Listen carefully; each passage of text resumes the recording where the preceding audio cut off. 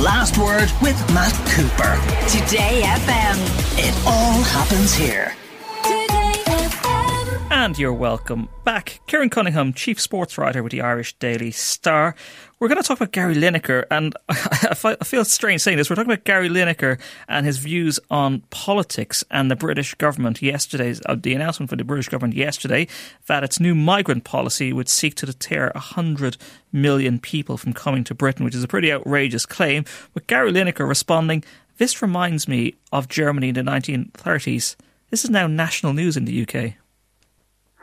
Yeah, well, he's taken a lot of criticism from a number of Conservative MPs, from a Conservative spokesperson who said they were looking for they would be complaining to the BBC. Across the media, across the newspapers, that would be seen as broadly in support of the Conservative Party. He's taken a lot of criticism, and he's made front-page headlines on those. And if you do look at what Gary Lineker, he responded to a video message by the Home Secretary, Suella Braverman, about stopping people crossing the channel in small boats, and said, "Good heavens, this is beyond awful." And then he was challenged on Twitter and he expanded on what he meant. He said, "There's no huge influx. We take far fewer refugees than other major European countries. This is just an immeasurably cruel policy directed at the most vulnerable people in language that is not dissimilar to that used by Germany in the 30s.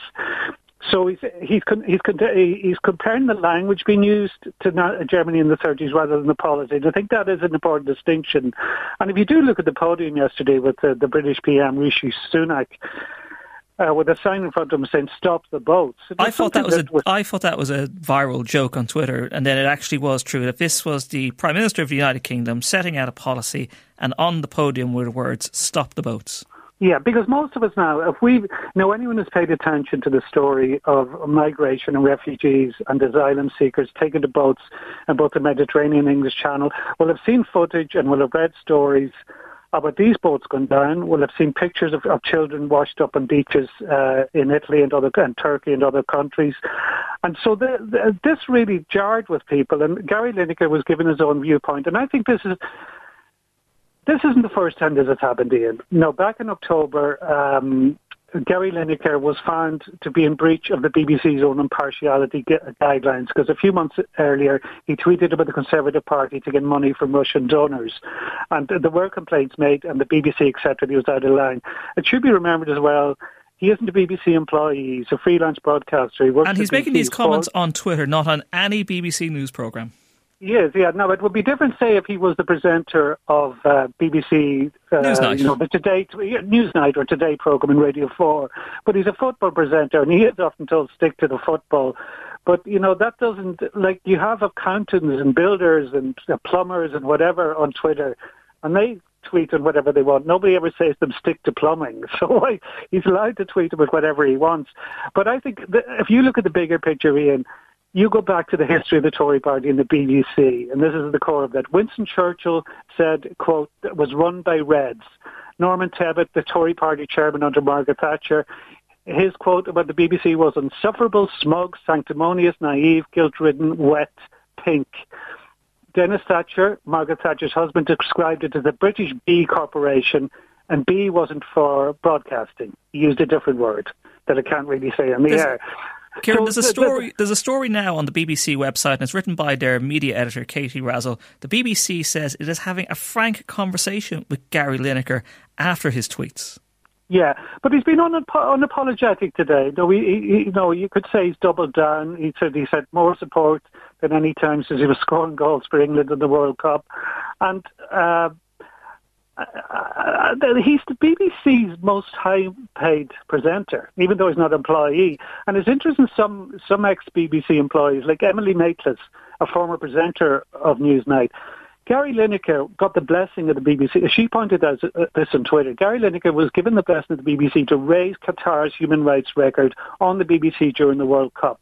Why can he not now raise questions of human rights in his own country? Is it because it involves criticism of government policy in the UK that it's not allowed?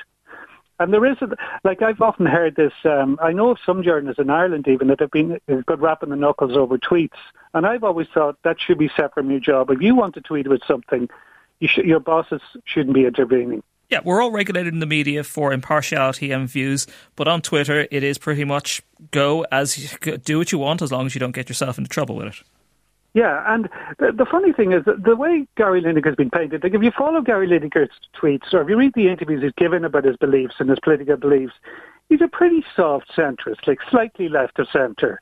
You know, back in the day, he would probably be most at home in the Labour Party, not even the Tony Blair Labour Party. The Tony Blair Labour Party. But I'm sorry, I was going to say before that the Liberal Party, like he wouldn't have been at home, I would say, in the Michael Foot or the Tony Benn Labour Party. I think he's quite mild.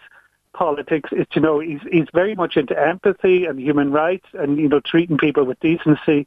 But he has become a pariah for a lot of people in the UK. This isn't the first time. And the fact that the BBC are taking this seriously, it'd be interesting because I think his response today, he's kind of thrown the gauntlet down to them and he's saying, OK, come at me. What are you going to do? And there is pressure. There's been several British people in the British media, several members of the Conservative Party saying the BBC should be parting ways with Gary Lineker.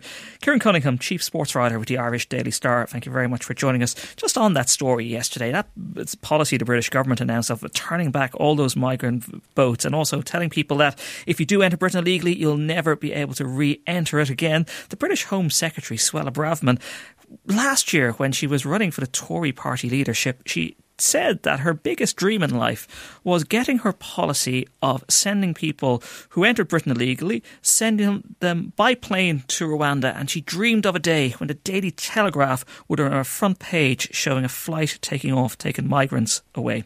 The Last Word with Matt Cooper. Weekdays from 4:30. Today